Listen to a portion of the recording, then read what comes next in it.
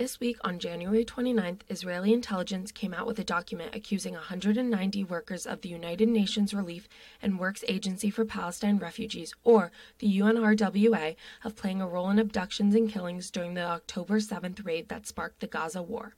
11 names and pictures have come out thus far, including 9 teachers and 1 social worker. Foreign Minister Katz said in a UNRWA head, quote, "Lazzarini should draw conclusions and resign," end quote. Additionally, one Israeli officer described the people in the document to Reuters as, quote, "hardened fighters, killers," end quote. He continued to say that he believed around 10% of the UNRWA staff had affiliations with Hamas or the Islamic Jihad.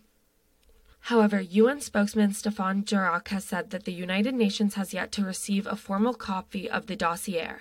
Despite the Israeli intelligence claims, the specifics of their accusations remain unverified. The document accuses one of the 11th, a school counselor, who aided his son in abducting a woman during the October 7th raid. The continued allegations in this document led to the dossier urging countries to stop funding the UNRWA. Currently, over 10 major donors, including Germany and the U.S., have stopped funding the agency. The ending of this funding will put the 2.3 million Palestinians who look to the UNRWA to day-to-day assistance in danger of a humanitarian catastrophe. Due to the lack of aid, the UNRWA can only continue operations across Gaza after February if funding begins again. Since the war began, most Palestinians in Gaza have come to depend on the agency's program for, quote, sheer survival, end quote, including food and shelter, UNRWA Chief Philip Lazzarini has said.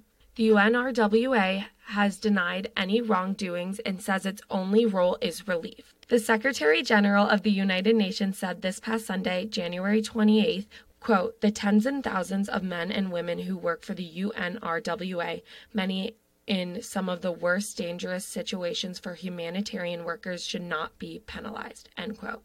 This is Hayden Stengler with KCSB News.